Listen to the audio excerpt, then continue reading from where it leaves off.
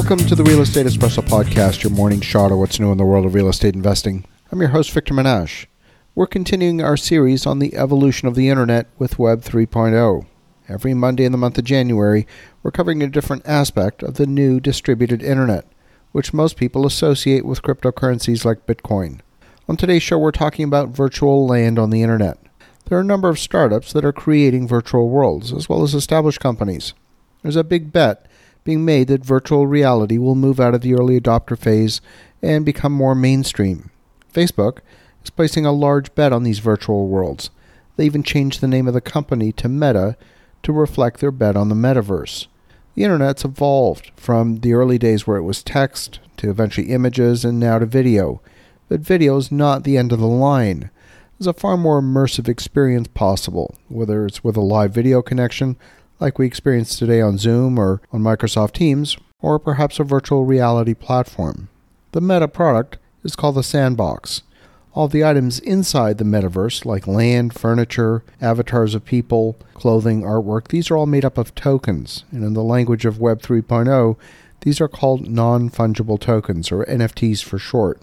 The first of these worlds is a game called Horizon Worlds, at least within the Facebook metaverse ecosystem.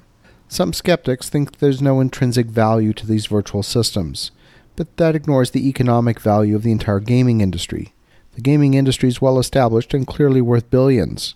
Most of the advanced games on consoles like the Xbox or the PlayStation have some version of an immersive virtual reality experience, but the spoils go to the platform owners and a handful of software developers. They're relatively closed systems, and the concentration of wealth is in the hands of very few. Web 3.0 hopes to democratize that. I personally have my doubts that will happen, and we'll talk about that aspect next week. There needs to be interoperability between different platforms. You need to know that your own avatar, whether it's in the metaverse platform or another platform, is yours and not owned by the platform. And today, the truly largest decentralized metaverse is on an open source platform called Decentraland. This is a virtual world with avatars you can use to explore all of various locations. You can buy real estate in these worlds. You can resell the real estate. And just like in the real world, you can visit different places. For those who know me, I've got a technology background. I used to design microprocessors, and some of my chips have been used in a wider range of applications, including some gaming applications in Japan, in collaboration with Japanese company Sammy Sega and the graphics processor company NVIDIA. I understand there's a market for games and that some people will definitely pay money and become immersed in games. Even in the business world, some businesses have become involved. The folks at eXp Realty, the world's largest virtual real estate brokerage, have invested heavily in virtual technology, given that they don't actually have any physical offices. CEO Glenn Sanford purchased Success Magazine, and they're using the tools and training from Success Magazine to create a corporate culture. They also purchased a virtual reality platform called Virbela, which they have dubbed Success World. And when you enter Success World, you come through the virtual lobby of Success Magazine. You can participate in virtual meetings, perhaps in the auditorium, or you can book a conference room and hold a client meeting in that conference room. I've attended numerous meetings hosted by Glenn Sanford, the CEO, in the auditorium. And I have to say that the real meeting was nothing like a bunch of people all over the world sitting in front of their laptops, talking and listening like you would in an audio conference with screen sharing. Glenn would share his screen, and you could see his avatar up on stage.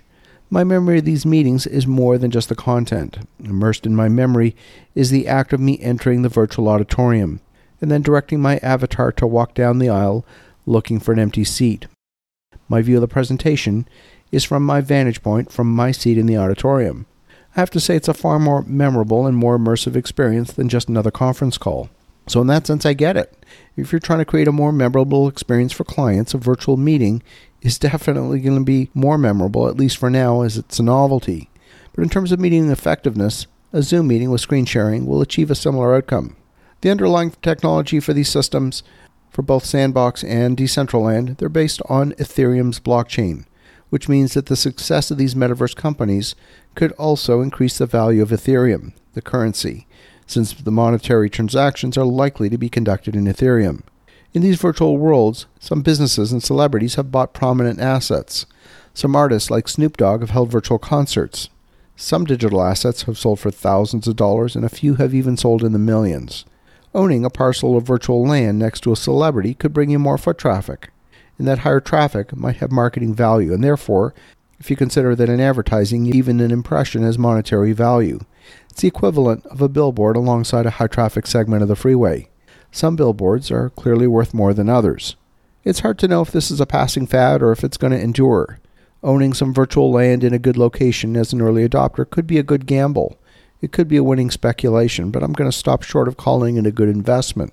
See, I'm a real asset investor, and I recognize there's opportunity for a first mover or fast follower to develop that market. But being first to market is not a guarantee that you're going to win. I certainly wouldn't want to be a shareholder of MySpace today. In business, I want to invest in the realm of proven business models. Business is hard enough without compounding the risk of a market failing to develop on top of all of the other business risks that are inherent in being in business. As you think about that, have an awesome rest of your day. Go make some great things happen. We'll talk to you again tomorrow.